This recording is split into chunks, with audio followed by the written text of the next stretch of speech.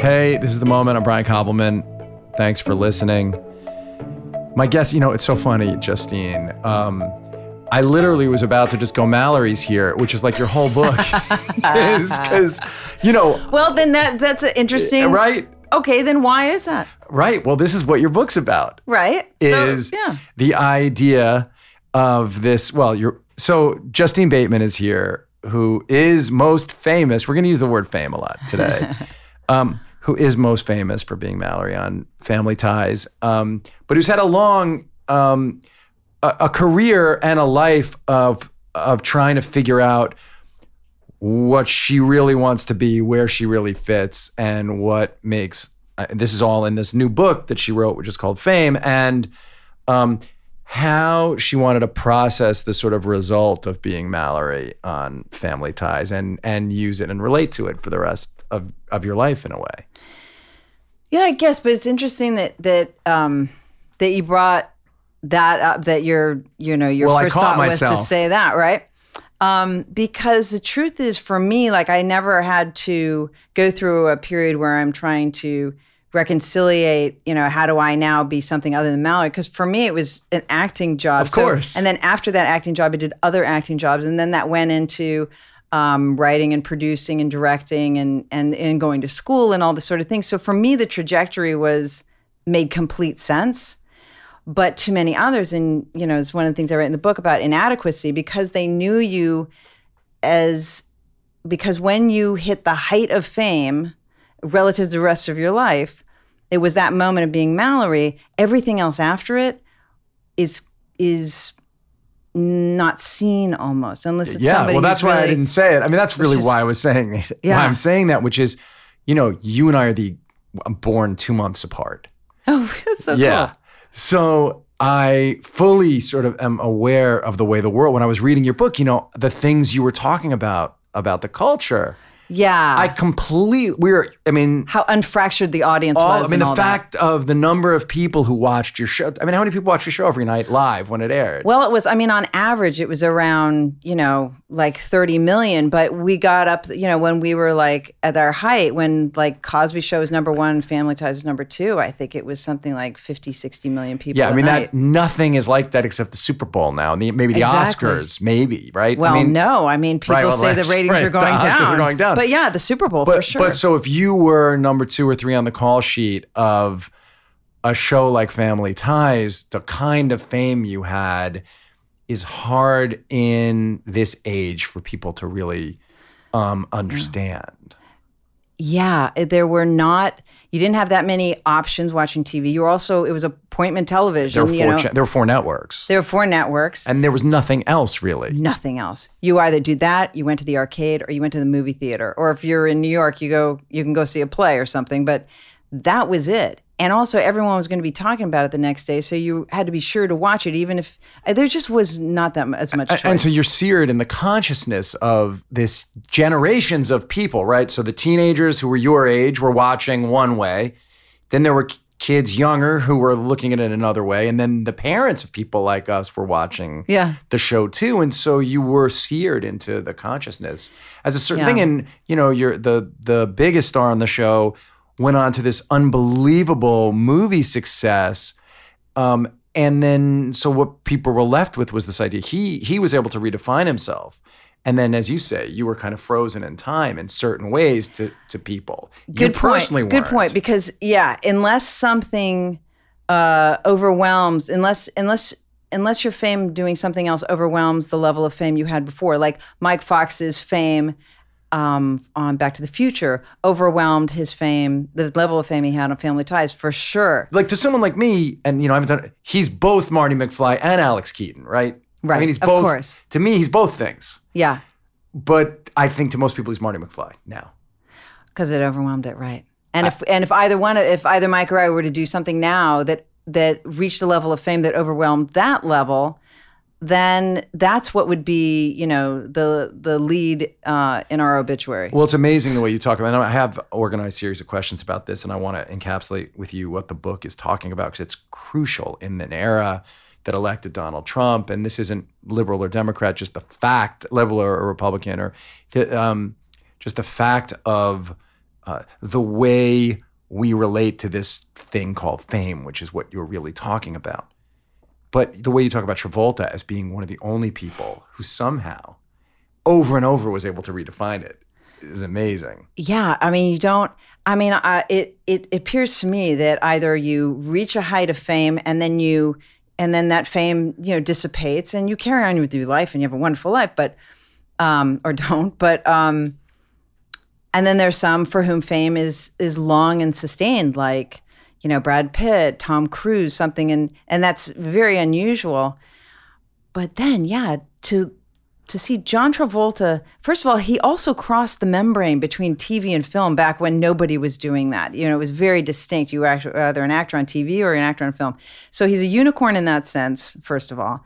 And then he reached these high highs of fame with like Saturday Night Fever and, Welcome Back, Kotter, Saturday Night Fever, Grease, and then just as fame-wise, I'm not talking about him personally or anything like that, fame-wise took a nosedive.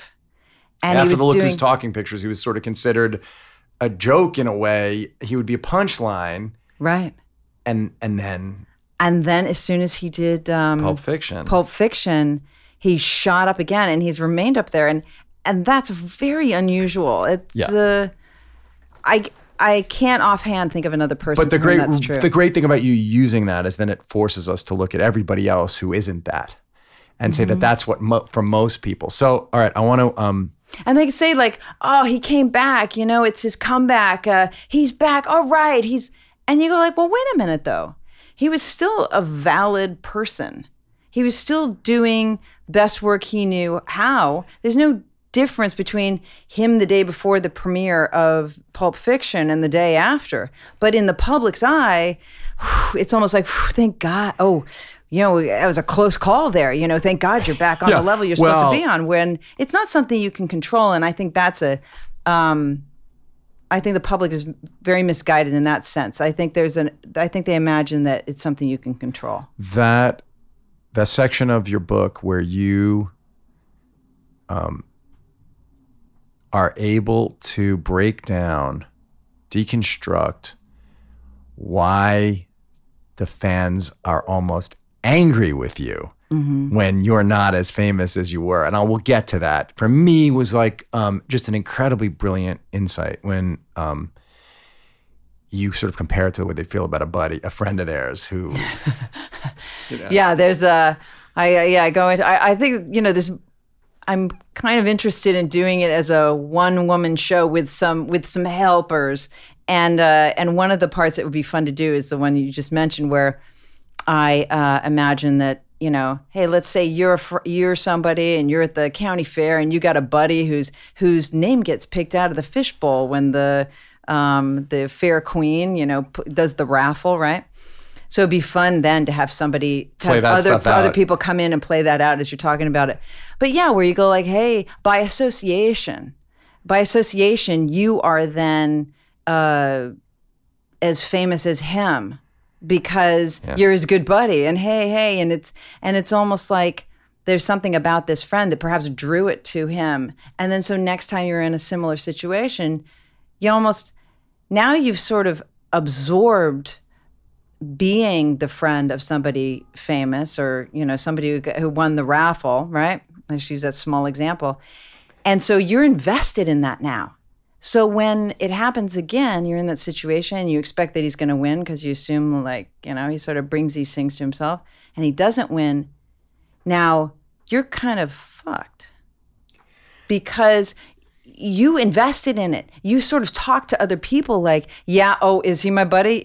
Come on. We're very close. Right. We're very close. And, there's going to be another drawing. What do you think? He's like, well, he's got it in the bag. I mean, come on, this guy, he's this. Yeah. And then he doesn't do it. And then everybody comes to you and go, hey, about that thing you said was so sure. And now you feel like, now you're just your buddy let you down just by not having his name pulled again from the thing. Well, yesterday there was a thing on Twitter, and I thought of you.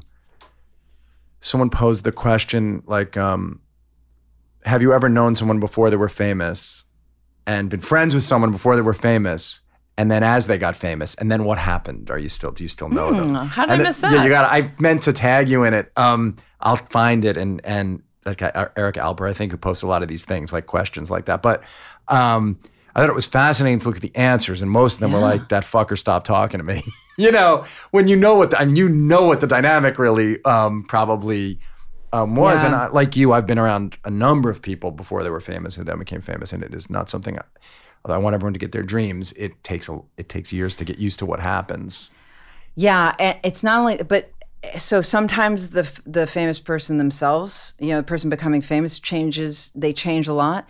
But sometimes it's more so the people around them change a lot. People you've known for years are suddenly behaving differently to you and expecting you to show up at their daughter's. To take your fame as their fame. Because now people are saying, oh, hey, aren't you friends with so-and-so? Can you come and have them come and run this charity thing that we're doing? And because now this attention that you're getting is dependent on you getting this famous person to come show up. And so you go to your famous friend and you go like, hey, man, can you come do this thing? It's just no big deal. And your friend's like, well, I can't. I mean, I'm going to be on location. And now you're like, shit, now my whole reputation with this other person that asked me to get my famous friend is on the line. Right, I look like a dick. Right. And so you get pissed off. And another thing I want to mention, there was a documentary on HBO called Lucky about people who had won the lottery. And this great quote from one of the winners, and he said, winning the lottery is like Miracle Grow for your character defects. Yeah. And fame can be that for some people because, it's like water that gets poured on something. It goes in all the cracks. And if you've got some cracks that have to do with self-esteem or ego or anything, and that water goes in, fills it up, shores it up, you're like, I'm fucking on top now. And also, if you got any resentments against other people that had success in the past, then it's like, oh, fuck you guys, I'm fucking there now. Now, extremely dangerous situation to be in, because when the fame starts fading later, and it will, I mean, unless you're Brad Pitt, and even Brad Pitt and Tom Cruise is going to ebb and flow slightly, but it's at a particular level that doesn't seem to ever change. When that starts dissipating, you're in big trouble, because now that water is going to flow out, and those cracks now have been eroded. The original cracks weren't as bad then as they are now, because once the water's come out, the water, while it's been in there, has eroded it, and now you are stuck with some massive problems in your foundation. Yes, but I want to say that the book, although you have degrees in this stuff and you're educated and you set out to kind of write a sociological study, a dispassionate sociological study, and you told your editors, I'm not going to write a memoir. The book is not a dry study dispassionately presented. The book ends up being, I think, like one of the most personal and passionate books I've read in a long time. Thank you. And so I just want to, what happened? Like, why did you say, can you just walk us through, because you've really written through the prism of your own life and experiences, and you do it in an unvarnished way, man. You offer yourself very little protection in the book. You chose a voice and a tone that's very in our face, and then you turn that tone and that incisiveness on yourself. So, what happened that made you decide to write it this personally, to go this deep on yourself? And why was this subject important enough for you to turn yourself inside out? Well, the book started, it's a great question. And the book started, I was in my sophomore year at UCLA, more recently. At just 48 so people know. years old. Yeah, just so people know. Not when I was, 20 or 18. And I started thinking about the phenomenon of fame, how when you're in a restaurant, as soon as a famous person walks in the room, this wave of recognition sort of washes through the room, and people will change like almost on a dime. They'll start divesting themselves of their own understanding of themselves, where they're like, maybe they're a very confident person and suddenly I can't get the words together because, oh my God, you're my favorite, and becomes like that. And I was just started looking at what is that ephemeral sort of element. Like it's got to be why it puts everyone off balance. Exactly. Why does it throw everyone off suddenly? And then for the famous person, that's all you experience. You weren't in the room before you entered the room. Do you know what I mean? So it's like this, pig pen's little dust cloud around you all the time. You never don't see that when you're very famous.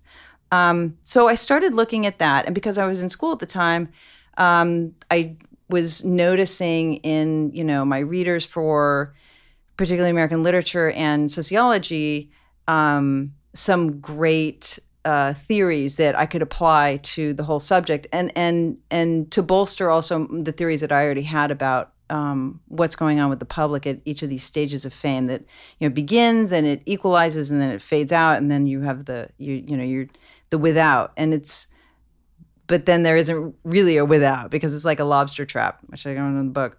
So I started on that, and because I couldn't really get into writing the book in earnest until I graduated because the course load was too much to do them at the same time.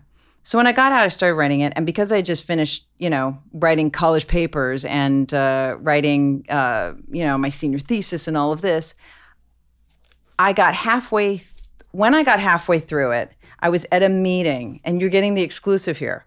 I was at a meeting with my book agent, with one of the publishers. And I mentioned this in one of the publishers we were interviewing with. And I mentioned this in the book, but I don't mention what was said. And what she said was, because she was one of the publishers there was very familiar with my writing, with my college blog that I'd kept all the years of school. So she was familiar with this style of writing that I had. And she said, okay, you have the sociological theories. This is in the academic version. You have all the sociological theories, because I'd written this big proposal and everything. She had all the sociological theories, and you have your experience. And then you have, and I'd done like 17 interviews with other famous people and transcribed all of that, which is more work than I ever thought it was going to be, more time consuming rather, but it was great. You've got these 3 pillars. They were trying to convince me to write a memoir, right? So they're like, why do you have all those? Why are you hiding behind the 3 pillars? And she was saying it to try and convince me to write a memoir, which I'm completely disinterested in and always will be. But when she said that, some switch got flipped in my head, and I went, oh my God, I know how I need to write this book now. But you do know you wrote a memoir with all the boring parts taken out. I wrote an empirical study of fame, because all I talk about in there is fame. I don't talk about my career. I don't talk about family. I don't talk about my friends except as they relate to fame. I kept it very focused on fame. And because I have such a direct experience with fame, it's a book that's unique in the sort of collection of what's been written about fame in the past. I mean, to my knowledge, I don't know that all the books that have been written about fame are from arm's length, because they're not by people that have, gone down that river themselves. I mean, I could be wrong, but from what I looked into, certainly probably certain books written by famous people talk about that ride. It's also something that famous people don't really talk about that much, because it sounds so braggadocious almost. Like, let me tell you what it's like to be famous or something. But people use the term now too loosely. Real fame is not something you have to brag. Real fame, the kind of fame you had. And I'm not being rude by saying you had to Justine. Her whole book's about that. Yeah, it passed tense. What happens when you're still super famous person to people our age, but you're not a famous person, as you say. You're not a famous person by face to people. Yeah, let's put it this way. At UCLA, none of my classmates knew who I was, but my professors did, which was helpful if I had to get into a crowded class. Yeah, your name is unbelievably famous still, but you talk a lot about the way in which that changed and how it affected you, how you became those. I mean, really, an amazing thing in the book and is how you, in certain moments, become like those people in the restaurant who change around fame. Yeah. As two situations that you talk about. Yeah, where you're like, I got to get this, just a second, I got to get this picture. Hold on. If I just hold my phone up higher, if I lean over, I can actually get in the picture. And I got it. But even just the thing where you felt someone else is around you. But I want to back up for a second, because you talk about in the book how you didn't consciously want fame. That wasn't the target. Yeah. I know very few actors, though, for whom everyone always will say it's only the work, but like, there is a lifestyle that comes, maybe it's because of this. Maybe because my brother Jason got into acting and really just wanted to act. Honestly, he was 12 or 13, and we had an adult neighbor who was an actor who did plays and commercials and stuff. And so Jason was just genuinely curious with that. I mean, he should speak for himself, but I don't think it ever crossed his mind to be noticed for it, which I understand what you're saying. When you're older, you want recognition for any type of job you're doing, right? Yeah. And that happens, the acting. I do what I do because I love telling these stories, and it's amazing. You want people to say, hey, I love your show. By the way, I love your show. But I mean, I'm really happy. Thank you. No, you've been very nice about the show. But I would say, but I like the fact, I'd be lying if I didn't say I like the fact that it does a whole bunch of wonderful things for me personally. Okay, but at what age did Billions start? Late. Yeah, you weren't 16. Yeah. You weren't still forming who you are. But even when I decided to become a writer, which was like to free myself, I've talked about it a lot. It was not at all when I started writing. It was not at all to like become a famous writer. But, the first day I walked on a movie set of a movie I wrote, did I like the identification of being like Dave and me, the two of us, that I like the idea that like, oh yeah, I did this. But I would argue that that's recognition for your work. But so is the kind of fame you had. But see, I don't agree. I don't agree that it was recognition for my work. Why? I think it was something else. It was some of that was there, or maybe it was like at the root of half of it. The rest of it is, oh my God, that cloud, that fame cloud, it's over you. So it wasn't about me. It wasn't even necessarily about my work. You talk a lot about how the fame is put on you. Yeah, and they just want to be near that. Because let's say that show is still on. Let's say I was still doing that. Actually, it could be an interesting social experiment to make somebody, I don't know, The Simpsons have been going on for years. Anyway. And let's say the show's like hardly anyone's watching it anymore. Nobody would be coming up and saying, oh my God. They want to be, and after that cloud moved off of me, it hovered over somebody else. I watched it. I remember one moment at a nightclub once where I was like, there was another one. I mean, I was still quite well known, but there was somebody else there who was on a new show, and I could see the way the bouncers were dealing with her and stuff. And I mean, this was like, I was still like in my 20s or something. I'm not saying like, well, once I reached 45 and the bouncers aren't chatting me up I don't mean like that. But I watched that and I was like, oh, it just gets like passed on to somebody else. You pass it down, Yeah. But to finish the answer for the other thing about,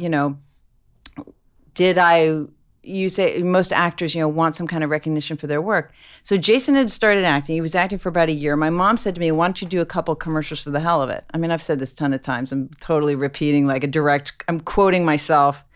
And I was like, I don't know. I mean, acting had never crossed my mind. But you say in the book, you say in the book, which I loved the frankness of this, like you say that you always knew you had a pretty face. Oh yeah, you knew it as just a part of who you were. You saw the way people reacted to you. You just got that in your bag of stuff, like brown hair. Yeah, right. You just knew that was a thing. So it must not seem like. Well, and the reason Brian's bringing this up is because, for the listeners, because later in the book, I'm attacked online for getting older, for my face looking older, and it was. I couldn't reconcile what they were saying with how I understood my own face, and it really fucked me up. Yeah, but so you're saying when you started, and yeah, I don't want to talk to you like talking points. You've hit a lot in your life. There's no point in it, but I guess it was the only.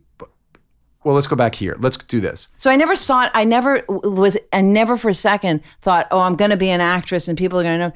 I did. It never. When you got Family Ties, did it? All right, let's start this way. I didn't even know what was going on. I know you were a kid when you got it, but how would you have defined success for yourself then? You're 16. How old were you when you started on the show? Getting straight A's. Yeah. Getting straight A's. That's what success was. 100%. What about when you got the show? How about when I was at UCLA at 46, getting fucking straight A's? That still mattered. It mattered huge. And really, and I knew, it's like, God, my academic ego is enormous. Right. So you need that. It has to happen. I had to have the first time I failed a test, a computer science exam, I kept it together until I got to my car in the parking lot, and then tears just exploded from my face. Those are hard fucking classes, man. Those are hard classes. But still, I had never, ever tested like that. Right. My pal Bomani Jones, who's considered the smartest person in sports, he has his own show on ESPN.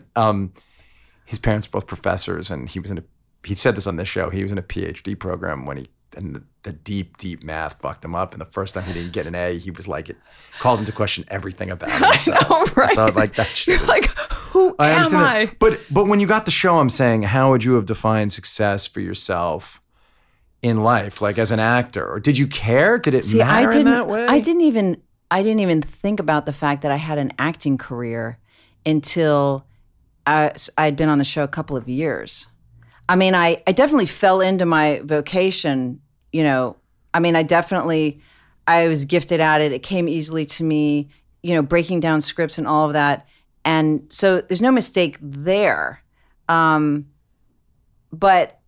then it shifted, to writing and directing and producing for me. But for a time there, that was definitely where I was supposed to be. For those 10 years in the beginning, and it went longer than that, but those first 10 years. Well, 7 years on Family Ties, and then the other projects after. Yeah, so it's not like, I don't know, I just fell into acting and I guess it worked out. Not like that. Like I do feel like I went in the direction I needed to go in, but I had no idea that was the case. And so success on Family Ties then, during Family Ties, it was just all about making the work, all about making the material work, and all about, and not in a people-pleasing way at all, but creatively pleasing, having a pleasing creative exchange with the other actors and the writers and the producers and the directors, and that was the success, the achievement. And then for me as an actor later, then it was, and this I failed at, but I really wanted to work with all the directors that were my favorite directors. Like at the time it was Coppola and Alan Rudolph and all these guys, right? And that didn't happen, but I think because I was still in that moment in history where you didn't cross the membrane back and forth. I mean, you did some movies that mattered to people. Like Satisfaction. Yeah. I know, but I wanted to work with like Gillian Armstrong and people like that, And so that would have, I failed at that. Oh. But I got to work with some cool people. If you're like me, you're looking to simplify your life in a way that doesn't involve staring at your phone. This is where Alexa skills come in. Whatever you're looking to do or accomplish, Alexa has a skill for that, accessible through your Amazon Alexa device. Whether you want to check the forecast, discover a new artist, or set a schedule reminder, Alexa skills can help. Browse all skills available on Alexa by visiting the Amazon Alexa app. Just click on the Skills and Games tab, or online at amazon.com/skills. An easy way to find some of the best skills is to ask Alexa, Alexa, what are your best skills on any Alexa-enabled device? Find your favorites today. Look, you don't need to download or install any skill you want to use. Just ask Alexa to open a skill and it'll start. There are like 30,000 skills to choose from. Just go to the skills storefront or the skills tab in your Amazon Alexa app. I love the SAT word of the day thing because I'm a word geek. In fact, right now, hey, Nick, what shirt am I wearing? What does it say? Grammar enthusiast, 5 stars. I'm a grammar enthusiast, so I like the SAT word of the day. I also like the daily quotes.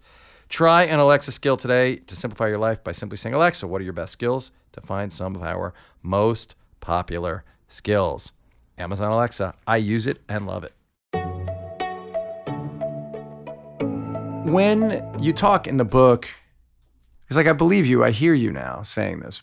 On the other hand, and I guess it was because, you make it a point to say you didn't want to be considered difficult. So because you wanted to be able to work with great people and you don't want to be tagged as like a difficult woman. Well, that was only in publicity situations. Yeah, well, this is what I was going to say, though. Right, because in the publicity. And I tried to separate out, I've tried to exclude almost all work situations in the book and just keep it focused on fame. But yeah, high risk of being considered difficult when it related to fame because you've got a lot of people, like the investing thing we were talking about earlier, like a lot of people invested in they expect this to be a fun experience. And then you say, I don't want to sign this. And they're like, what? Like you are ruining this whole experience that they expected. Sure. Wait.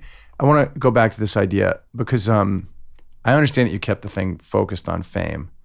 But do you not think that the book is really revealing about you and how you think about the world and what you were experiencing? And like, do you not think that we can feel? Okay with that, though. Yeah, like I think you made a real choice to reveal yourself. I'm not saying you don't reveal who you kissed, but like no adult reading the book is going to care about who you kissed. You do. I think you take us through. Like I think your book goes farther than you think in a really good way because it does tell us what it felt. It's a very personal memoir. Definitely in the past tense. What it felt like. Yes. To go through the world as Justine Bateman. I definitely did that. Of course, I'm doing it through the eyes of me now. But I don't know if you're like this. I mean, for some people, if they smell a certain smell, it takes them right back. Yeah. Or they hear a particular piece of music. Proust. For me, it's photographs. If I see a photograph, really? And it's not like, oh, I remember who I was with that day or what day of the week it was. No. I remember exactly how I felt. Wow.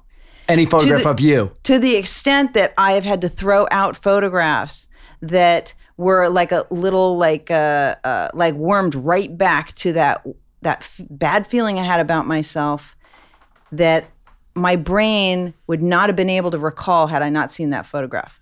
Like there's no access road to it except that photograph. So I did that. I went and looked at all the press pictures. Yeah, it's amazing. And I went back and I because it's not how I feel about things now. And it's something my publisher actually said. He goes, are people going to feel like you're still there? And I was like, oh, but that's not the case at all. I'm just taking them through a trip. So that's why there is one chapter added at the end where I'm like, here's where I'm at now.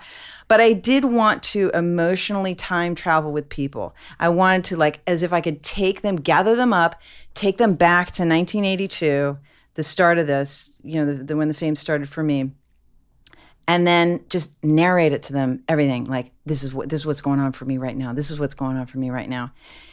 And yeah, to the extent that now somebody, one of the, is starting to do the press for the book now, and somebody asked me about, what were your favorite moments on Family Ties? And I was like, oh, I don't know. Like, I can't even access the memory to that almost for two reasons. First of all, you have to read I don't even know how well I could go back and tell you what it felt like everywhere because like I dumped it in the book. Does that make sense? Of course. Like it got dumped and done, and my brain, almost like a test, right? Sure. You memorize stuff, you take the test, and then Well, you brought up the photo shoots, and I think for me that's some of the most wrenching stuff in the book is understanding, like, you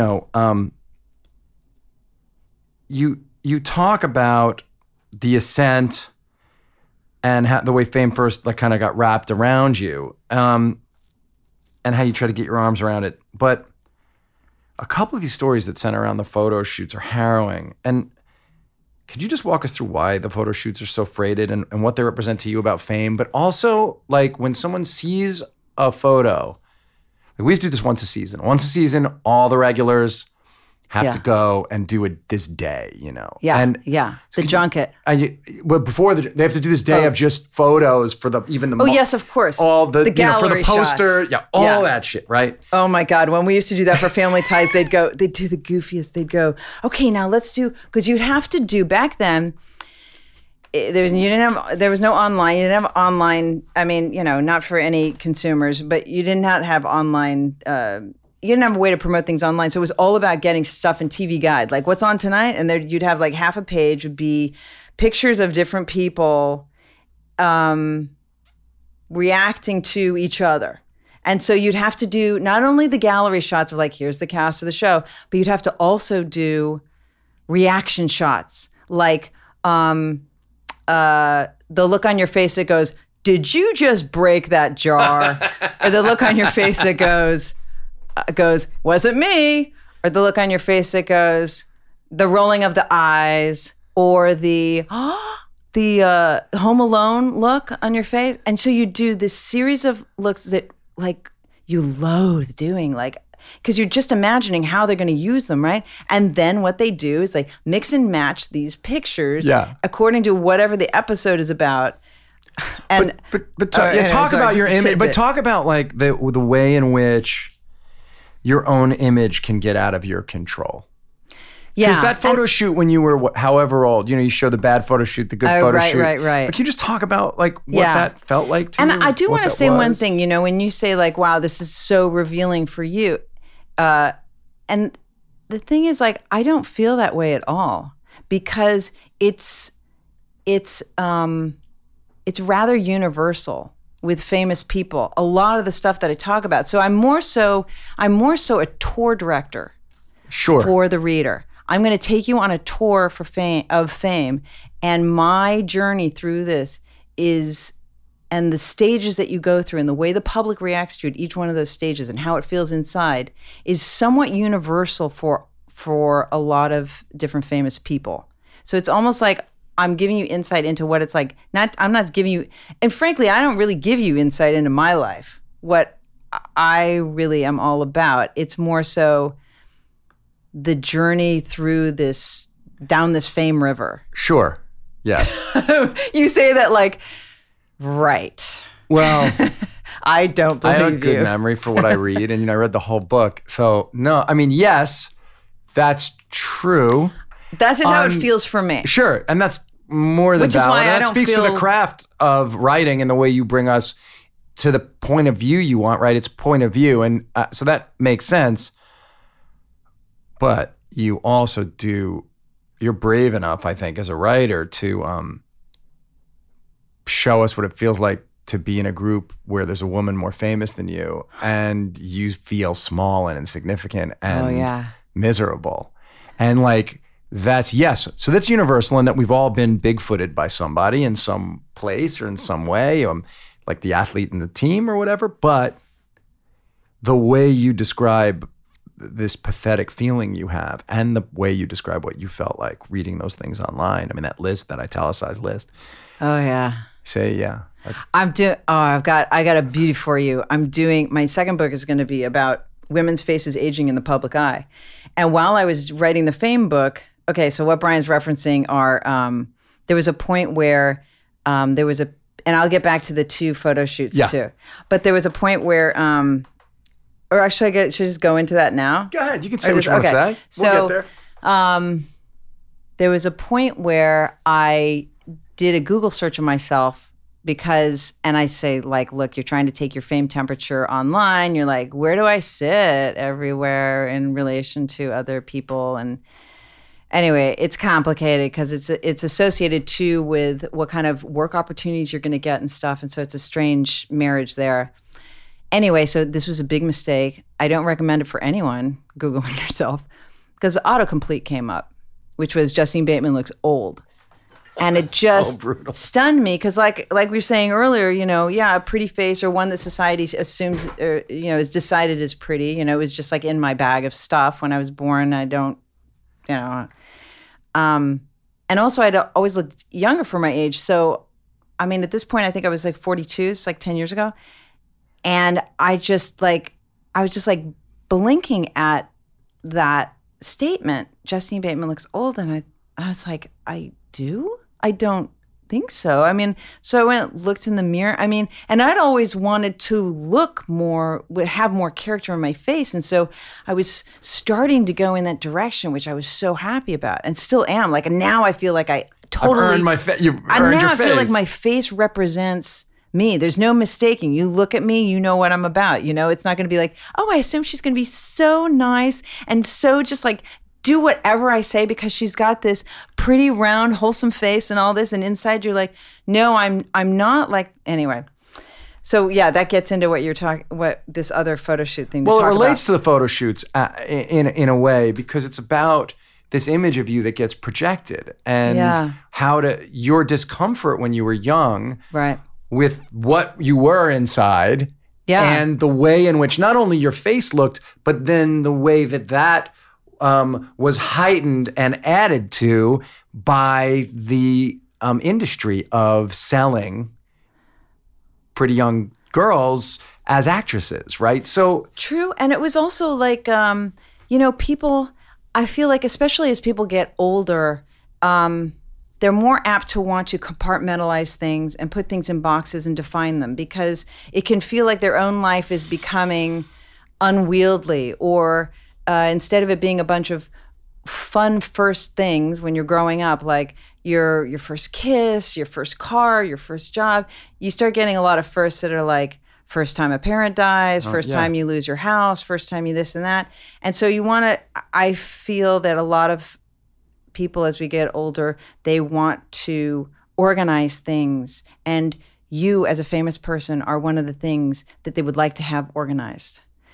So they say, you are this to me, you are this type. And when you don't behave that way, or you don't look that way or something, it can be, I think, unconsciously for them upsetting. And that's part of the sort of frustration and anger that is a little bit under the surface when you don't play along with what's the way they want to see you. Yeah, well, how dare you still be on the public stage reminding me that I've gotten older? And there's that too. Yeah. Right? Like how dare you change in that way and make me see relatively, like, Or how dare you remove, and I mentioned this in the book, you become for people, I think, a treasure trail back to a moment in time where there weren't so many uncomfortable firsts, where things were more fun maybe for them. And when you are changing and you're in there, if they keep looking at pictures of you when you were 20 or 16 or something, everything's fine, because that's the treasure trail back to them have those moments in their own lives. But if you keep putting in their face pictures of you now, you destroy this treasure trail for them. You destroy it. So you're not only betraying like how they want to see you, but you are crushing their nostalgic, ability. Their sense of So when I go online nostalgia. And I say, if anyone does a reboot of Family Ties, I will do everything in my power to discourage anybody from seeing it. And I think for some people, maybe it's like, oh, wait, what? Why are you saying that? Like, no, I want to be able to. And I think right now, not that we're going to get into politics, but right now, the way our country is, I think there's a lot of discomfort. And I think it makes perfect sense then that everybody would be rebooting everything so we can remember, can I still please live in a time in the 80s or the 90s before all this shit came down? Yeah, an idyllic time, but which wasn't, of course, for many, many people. No, our memories of everything, you sort of shake it out, shake all the negative out. Why wouldn't you want a reboot of Family Ties to happen? A few reasons. First of all, our showrunner and creator, Gary David Goldberg, has unfortunately passed away. Right. So, number one, no.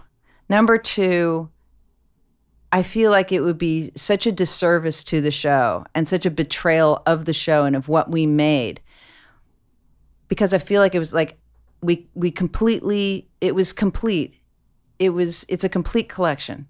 It doesn't need to be redone. Also, it was very specific to that time. Yeah, but it's none of our business. Like, I don't want anyone to remake Rounders. 20th anniversary of it this week. The movie means so much to people. I completely would hate it if someone would fucking remake that movie. Matt and Edward and John Mount, they were the perfect people for it. Exactly. On the other hand, none of my fucking business. If they wanted to remake it for the next generation to experience it, has nothing to do. We're gonna die. It's nothing to do with us old people who are gonna go die. All right. Well, here's the thing. Do you know what I mean? I feel like it was. But here's the thing. I think it was so specific to that time in history. Sure. You had, Alex. The central problem in the show of the young, it was really conservative guy and the parents who it was really were bound to hippies. the 80s. Yeah. And I mean, yeah, sure. You want to, reboot it and have the teenage son, all into Trump or something. Then then make a new fucking show. Sure. Like, there's nothing about, unless you're going to pull the Family Ties connection into fame. with the 80s. Do you think if that happened, I just have that it somehow makes all of us just irrelevant? Is that part of it? That it's like, it's putting us on an ice floe in a way. Meaning, Meaning, if there was a new Mallory, who are you? Oh, sure. Well, I would criticize whatever actress is playing her forever. And if you know me, I don't criticize anybody in the business publicly. But you would. But I would do that. That's awesome. I would do that because I don't feel like it's. But you're right. What the fuck? I don't own that show. Yeah. I have no claim on that show at all. It's not like they need to get the copyright from me. It would just feel bad. I would just feel. And here's the other thing. Just generally, I feel like stop rebooting shit.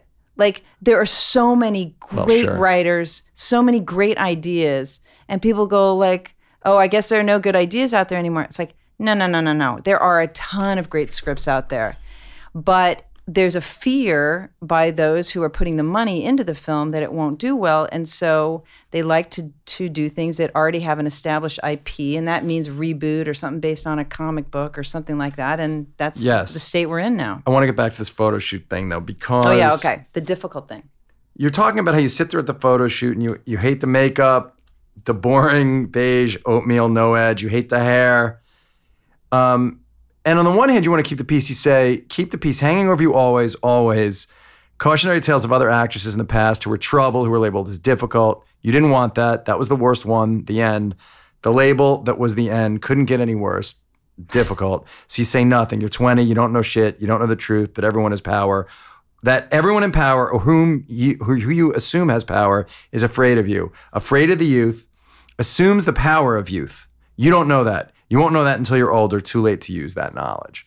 I love that. About the power of a young woman in the position you were in, and actually the currency that you had, which you're saying, I guess sometimes you felt it, but that in those situations you didn't.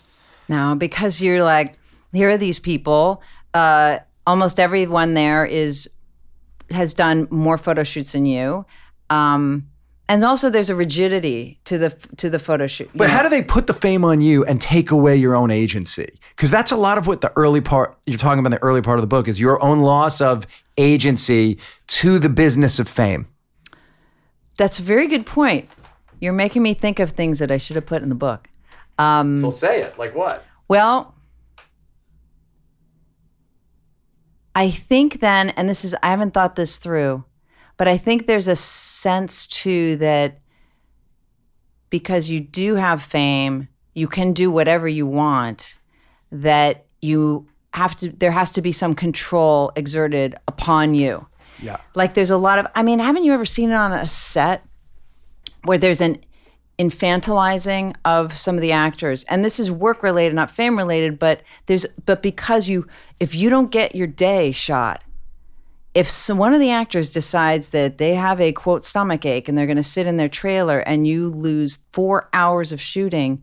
So there's this assumption that we've got to keep them placated and there's an unindulgent, badly run sets. Yes. Yeah. Not on our show. Not on your show. I'm not saying that. I'm saying I've seen that. Yes. I haven't, but when putting this show together, we made sure we wouldn't. So there's that. But then at the same time, there's, oh, honey, let us take care of that.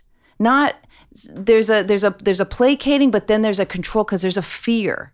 Well, what does it feel like in the center of that, being the actor, being the famous person? You feel like there's a rigidity. You feel like there's a rigidity that there's if you were to suggest like, oh, can I, in this photo shoot, can I do this different thing? Then I do think a fear rises up and I'm not saying always, this is just like in some situations, there's a fear that rises up from all the other people involved, the photographer, the stylist, the makeup artist, the magazine editor, whoever's there. Oh, fuck, this is going to go out of control because we can't control the power that has been allowed this person. They need you on the cover of their magazine. So, right? Yeah. And so, and I think there's a fear or that it's because some people do take it too far. Some people do, like a child would go, oh, is there really, I can go down this road? Well, where does it stop? Well, I'm curious, how far does it go? It's really compelling in the book. So like the first piece of it is about the ascent to fame and what it feels like and how people change around you and all that shit.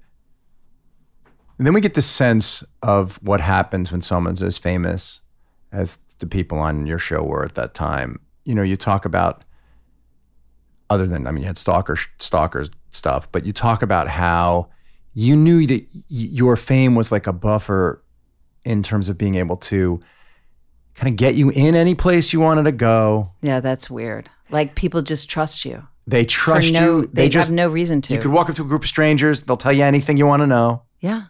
They'll unburden themselves to you. There's no restaurant you can't get into. You could show up at a sold out concert and they'd walk you to the front row. Yeah. Your physical safety, other than like from crazy people, you're not worried about because you know people will protect you. I mean, you talk about all this stuff. It's trip. Yeah. But it is unwieldy. I mean, all those things you're saying, we're just sitting here going, yeah, isn't that cool? That's fun. That's fun. If you could have all those things and control it, then what a great way to live. And in a way, money is like that. If you have a great deal of money. But because it's so unwieldy, you're just like, you're trying to enjoy these things while you're trying to like manage this unwieldiness. It's like this grizzly bear is giving you a ride and you're like, one false move and like one of his claws could just like open an artery, you know what I mean? And you're aware of that when you're in the middle of it? You were aware that there was some kind of peril just outside of your sight? You're just swimming as fast as you can. It's so much. It's so fast and it's so all around you that you are just keeping your head above water. You're just shooting the rapids. You're just shooting, which is why when you get into a photo shoot. This is the amazing thing about the book. Yeah, go ahead, which is why when you get into a photo shoot. When you get to the photo shoot, like you were saying, you're doing a lot of photo shoots too. And so you get to the photo shoot and if you're lucky, and most of the time you're lucky, that the photographer's really cool, the wardrobe that they've brought for you is cool, the makeup they put on you is cool, and everything's fine. But then you have one where they're like, let's see, let's have our hair like this, and you're like, oh my God, this is so going in the wrong direction. Like this is like they're making me look like a sort of a very conservative, like this isn't who I am. They're doing what they think like they should do for like a beauty queen or a senator's wife or somebody. They're just trying to like super beautify it according to their standards, and it's not you, right? So if you're to like to stop that is to stick like a stick in the gears. In the spokes of a bike or something. Yeah, and you just draw everything to a halt. Right. Yeah, really difficult. And I mean, the great thing is, for me anyway, striking thing is like nobody really talks about this. Like it is kind of taboo for people to talk about the cost of fame and the joys of it. Especially the backside of it. Well, this is what I want to use. Nobody talks about that. And that's the most fascinating part of the book is as piece too. by piece, you are returned to being a normal person in a way who's had this incredible. You're not. You're not. You're never allowed to go back. Another journalist said to me the other day, they were like, so like there's famous people and then there's people who have never been famous. And they said, and then there's a few of you that are just stuck in this limbo. You can't go to either. I mean, you're not allowed to, not allowed. Like I say, like I'll never reach that level of fame again. So yeah, I'm in this sort of more vague area where I can go months without getting recognized, and yet I never get to be completely unknown again. Well, also because online you are who you are. Online you have a following. And you interact with people. True. There is that. I mean, you talk about that in the book. The way that the internet works now too. People have little different levels of. That's true. Fame, but you talk about in the book, and it blew my mind, like what it felt like to not get as good a table or to not get recognized. But tell the reservationist thing because it's brutal. Oh, how it used to work. I mean, just because most like, okay, we're all in the bit. Like, can you just really talk about? There's a restaurant. It's in the New York Times restaurant review. Everybody in the world wants to go to the restaurant. Talk about what it was like for you when you were 22, and then what sort of happened. All right. What would you have done then? Well, when you're very famous and you're with your friends and they go, "What do you want to do tonight?" "Oh, let's go to X restaurant that's got a great review or it's really hot or whatever." And they go, "Great." And you just call up and you just say, "Hey, this is Justine Bateman." I mean, maybe even know the girl that works there, but hey, it's Justine Bateman. Can I get a table tonight for 4, like at 8? Sure, no problem. That's how it goes. That's just how it goes. Or you could call, and you get used to that. You get used to that. But before you before you get to a point where you say your name up front, you maybe start out saying, hey, could I get a table for 4 tonight? And they go, tonight? We have a 3-week waiting list. And you go, oh, okay. Now, though, your name probably has some currency there. So you go, just a minute. Is there a waiting list? Could I just give you my name and number just in case so that you have an opportunity to actually say your name? And then they say, yeah, sure, okay. And you give them the number and you give them the name and they go, oh, can you hold on 1 minute? And now their tone changes. And then they come back on the line and they say, a table just, it's not going to be a problem. Right, boom. But then as your fame fades, you kind of get used to that. Like, hey, it's Justine Bateman. I just want to see if I get a table. And they go, I'm sorry, who is this? Do you have a reservation already? Like, why are you saying your name to me? So you only need that to happen a couple of times before you just stop using that entirely. And then you go back to do you have a table for 4? And then you do keep using, is there a waiting list? And then you give them the name and number just in case that person does recognize your name or they were a fan from way back or something. And then you stop, and then you stop using that entirely. And then you just, but and then you just make reservations like everyone else. But that's the progression. That's the life cycle of. Do you notice whether people does some part of your brain still when you walk into a restaurant wonder if people know who you are, or is it gone now completely? I don't, because I went through a period where I just told myself, because I couldn't stand that limbo of like, you go out in public sort of not expecting people to recognize you like you want them to, but rather, am I going to have to be on guard? Are people going to come up to me? But it wasn't happening often enough for me to be on guard all the time. And so I got to a point where I was like, fuck, this is exhausting. Like, I don't want to still be in that state that I had to be in for, like 20 years. So I started telling myself, I'm not famous. I'm not famous. I'm not famous. Nobody knows who I am. Nobody. So then when people come up to me, it was more like, and say, weren't you on Family Ties? You go like, oh, yeah, a long time ago. And it was more of a surprise rather than being keyed up for it unnecessarily all the time. Did that make you feel sad, though, to have to say to yourself, I'm not famous, nobody knows you, nobody? Because that was okay for you. It was really more of like, it'd be almost like being afraid somebody's going to knock on your door. Uh-huh. And so you're keyed up for it. Oh, it's an anxiety lessener. It's like you lessen the anxiety in a way. Yeah, I don't know if it's anxiety as much as your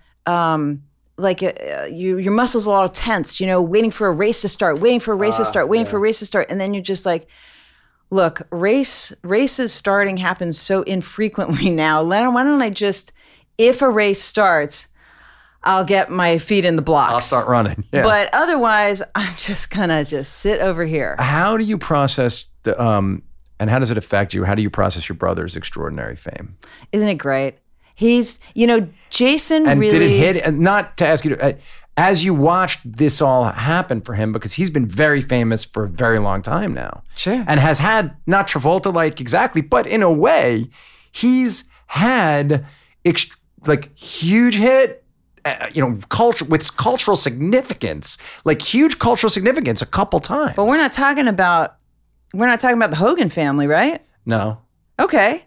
Right. So when Jason and I were both on shows at the same time. I don't even remember what that is. Right? So he was on Valerie, which turned into the Hogan family, okay? And before that, Little House on the Prairie and all this sort of thing.